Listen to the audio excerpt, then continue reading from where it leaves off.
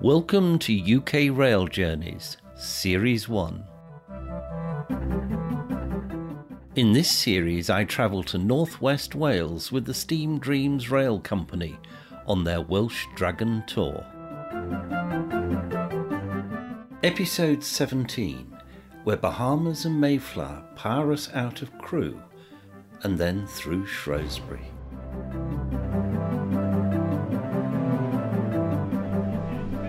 Crewe station opened in 1837 and is apparently one of the most historically significant railway stations in the world. It's 158 miles north of Euston and 243 miles south of Glasgow Central, and a major junction on the West Coast Main Line. Lines run from Crewe to Manchester Piccadilly. Others, such as the one we've travelled on through North Wales, diverge from the West Coast Main Line here. There are also lines to Stoke-on-Trent and Shrewsbury.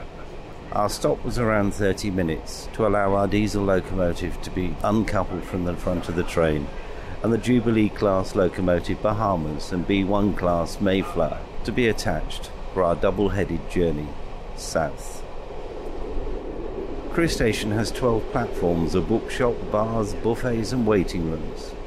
In addition to the footbridge, there are lifts and there's a ticket office.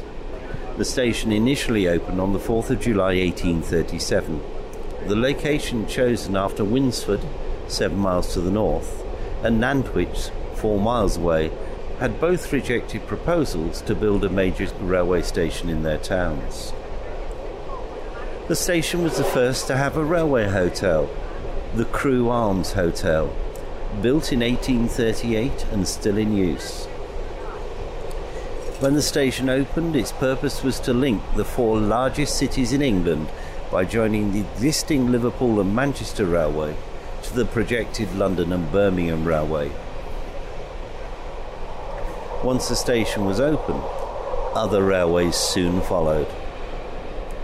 In 1842, the Grand Junction Railway moved its locomotive works from Edge Hill in Liverpool to Crewe.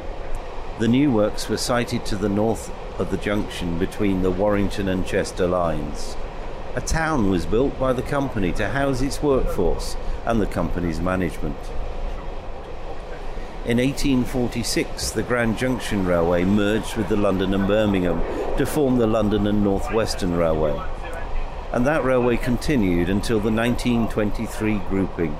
For many years, it was the largest company in the world.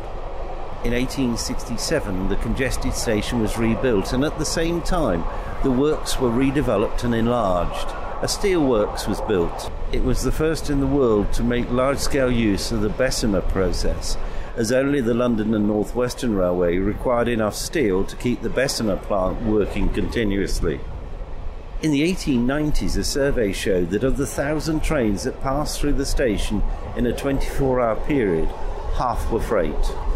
The freight trains didn't call at the station, so a separate 4-track line was built passing west of the station. In 1923, the London and North Western Railway became part of the London, Midland and Scottish Railway. Crewe remained the major centre for locomotive construction, and because of the importance of the station, the junctions and the works, the North and South Junction signal boxes were rebuilt in 1938-9 as massive concrete structures to withstand air raids. For the first 50 years, train operation changed very little. However, trains became longer, heavier, and were hauled by larger engines. As these were steam engines, the demand for water increased. Some trains divided at Crewe, with the front portion going to Manchester and the rear to Liverpool. The station pilot engine always had a pair of restaurant cars in a bay, ready to attach to a morning service for London. There were also extra coaches available for overcrowded trains. And in addition to passengers, there were vast quantities of mail, parcels, live animals and birds. In August 2016, the 1867 station buildings were Grade 2 listed. The future? It is proposed that Crewe will be a stop on the western branch of the planned HS2 rail route. In the 2019-20 year, passenger numbers increased to 3,401,000 and 1,408,000 passengers changed trains here.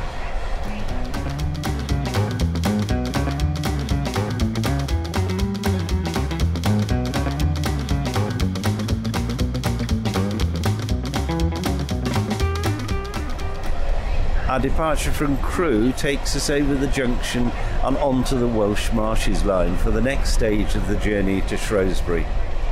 We pass through the sites of closed stations at Gresty, then Williston, closed in 1954 after 96 years of operation, and the Newcastle crossing.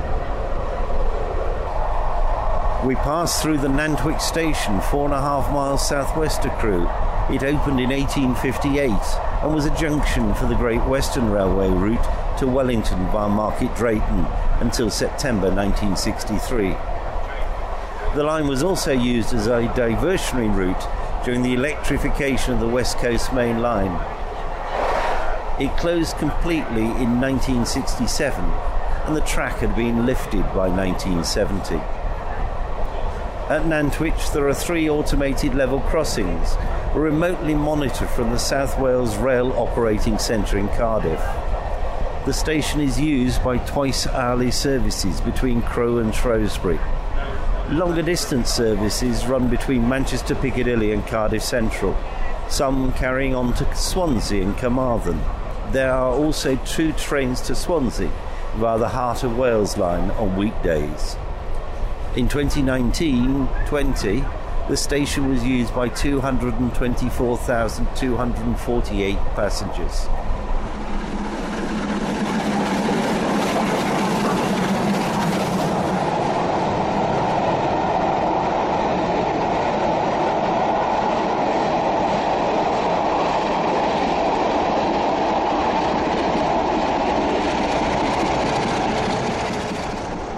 Our 2 locomotives are pulling our long and heavy train at 65 miles an hour at the current time.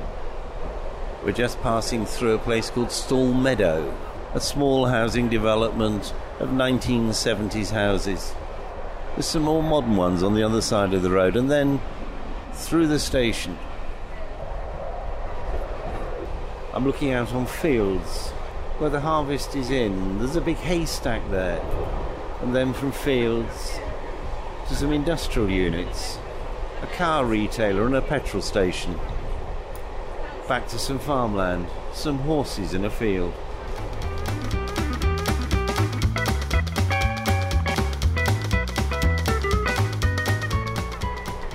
After travelling another 4.5 miles, we reach the unstaffed request stop at Wrenbury. The barrier level crossing to the south end of the station was controlled from an ex-London and North Western Railway signal box with semaphore signals prior to re-signalling of the line in 2013. The crossing then came under the supervision of the South Wales Rail Operating Centre. Passenger numbers dropped by 300 in 2019-20 to 12,594. Before we arrive at Whitchurch station, we pass the site of the old junction to the southern end of the closed Whitchurch and Tattenhall line. Our train passed the junction at the northern end of the line some hours ago. We are now 18.75 miles north of Shrewsbury. The station here opened on the 2nd of September 1858 on the London and North Western back Crewe and Shrewsbury Railway. It was once the junction for the Cambrian Railways, Oswestry, Ellesmere and Whitchurch railway line, which ran to Oswestry and Welshpool, the former Cambrian main line to Aberystwyth, and also the Whitchurch and Tattenhall Railway. The former closed as a result of the Beeching Acts in January 1965, and the latter closed to passengers in September 1957 and completely in January 1963. We see the site of the former junctions as we pass. The last major work carried out on Whitchurch Station was the replacement of the original railway bridge, damaged by an oversized lorry load. The unstaffed station has a ticket machine and waiting shelters on both platforms. 144,724 passengers used the station in 2019-20.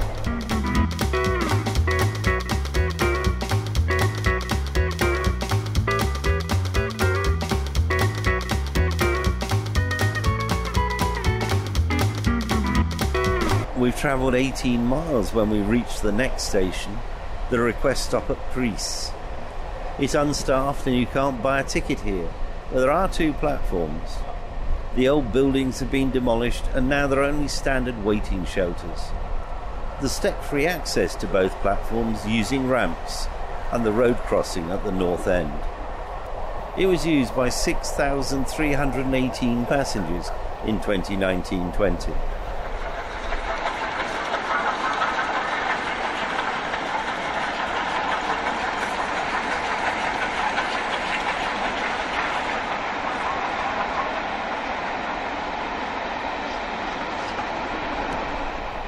We travel a further 7 miles and reach the unstaffed station at Wem. We're now 10 3/4 miles north of Shrewsbury. There are 2 platforms and passengers can cross the line using the level crossing at the north end of the station. There's no ticketing facility and apart from shelters on the platforms, no permanent buildings. The station, though, was used by 102,000 passengers in 2019-20. Another 3.5 miles and we go through the unstaffed request stop at Yorton. If Dr. Beeching had had his way, it would have closed in the 1960s. The old buildings are now privately owned. There are shelters on both platforms, and although there is no ticket machine, there is a customer help point on platform 1 and a payphone on platform 2. There is only step-free access to the southbound platform. Passenger numbers here grew by nearly 500 to 7,544 in 2019-20. Next, the site of Hadnall Station, opened in 1858 and closed in 1960.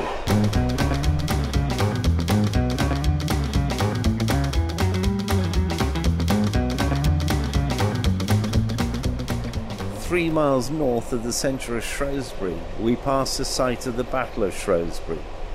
This was fought on the 21st of July 1403 between the army of Henry IV and a rebel army led by the Northumbrian Henry Harry Hotspur Percy. The battle was the first in which English archers fought each other on English soil and confirmed the effectiveness of the longbow and ended the Percy challenge to King Henry IV. The Percys had previously supported Henry IV against King Richard II, against the rebellion of Owen Glendower, and also in Scotland.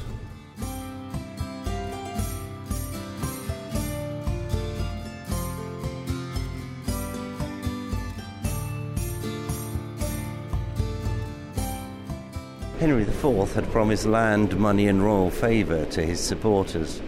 Land in around Cumberland, previously promised to the Percys, was given to a rival. The promised money didn't materialise, so the Percys revolted. Henry Percy, the 1st Earl of Northumberland, and Thomas Percy, the 1st Earl of Worcester, publicly renounced their allegiance to Henry IV. They charged him with perjury, giving the following reasons. The fact that he claimed the throne in addition to his old lands and titles. He taxed the clergy. He imprisoned and murdered Richard II. He didn't allow a free parliamentary election. And he refused to pay a just ransom to Owen Glendower for the hostage Edmund Mortimer. The king also held Scottish nobles captured at Homildon Hill as prisoners of war, rather than permitting the Percys to release them for a ransom.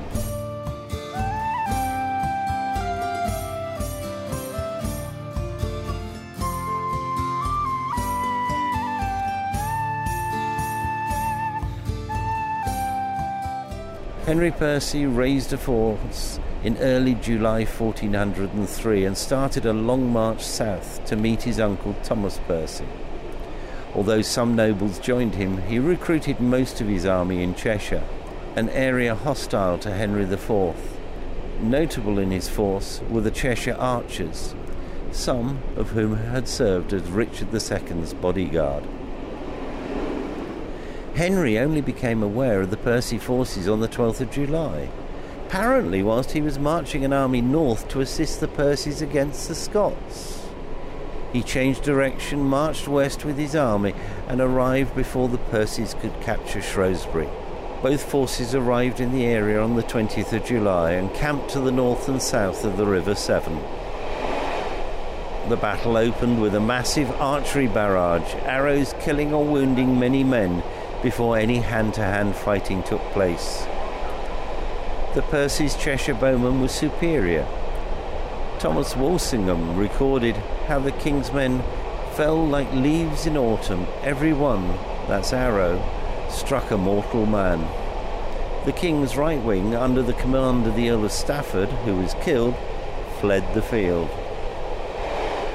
Many more may have fled. There is evidence of looted baggage, and after the battle, the Cheshire rebels were prosecuted for taking some 7,000 horses.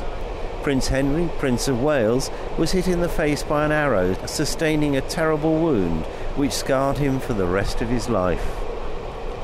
His recovery was due to the skilled treatment of the physician general, John Bradmore, who used honey, alcohol and a specially designed surgical instrument to extract the arrowhead.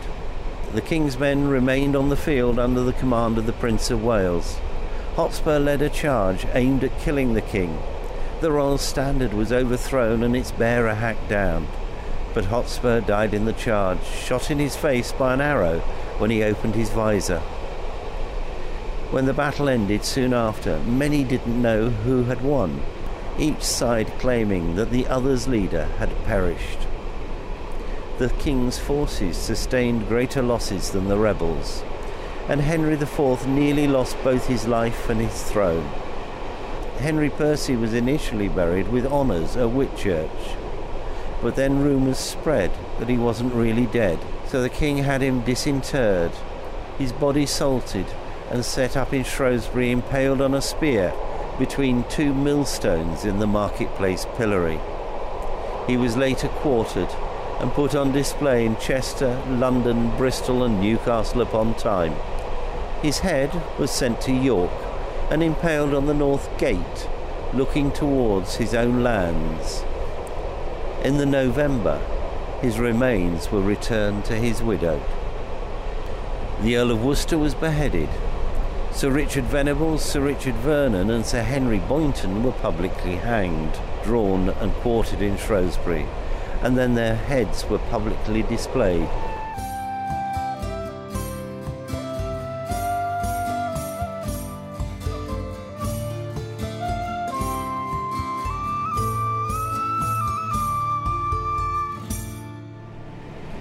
Our train is now braking and slowing. We've come into an industrial area. On my right, small factory units, and on my left, I think we just passed a cinema. We're now into housing. We've gone across a couple of level crossings. I wonder what the people thought as they saw two wonderful steam engines powering a train across.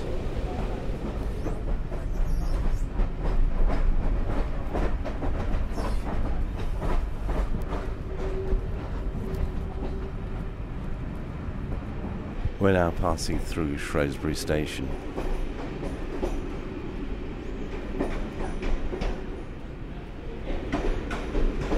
Causing quite a stir. Lots of cameras out, people looking surprised.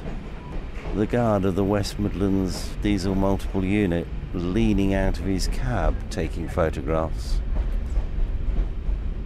And now it's over the River Severn and approaching the 180 lever signal box frame.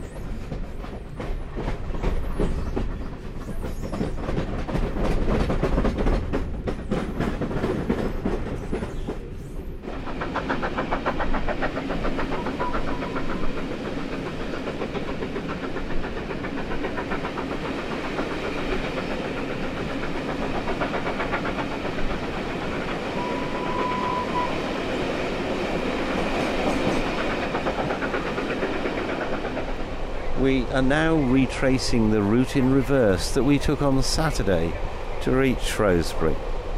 We're following the route that we took on Sunday when we went on our mystery tour that ended up going through Birmingham and getting to Crewe.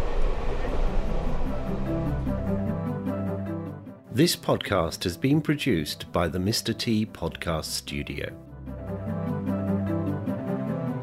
I thank the passengers and the teams from Steam Dreams and West Coast Railways for making this podcast possible.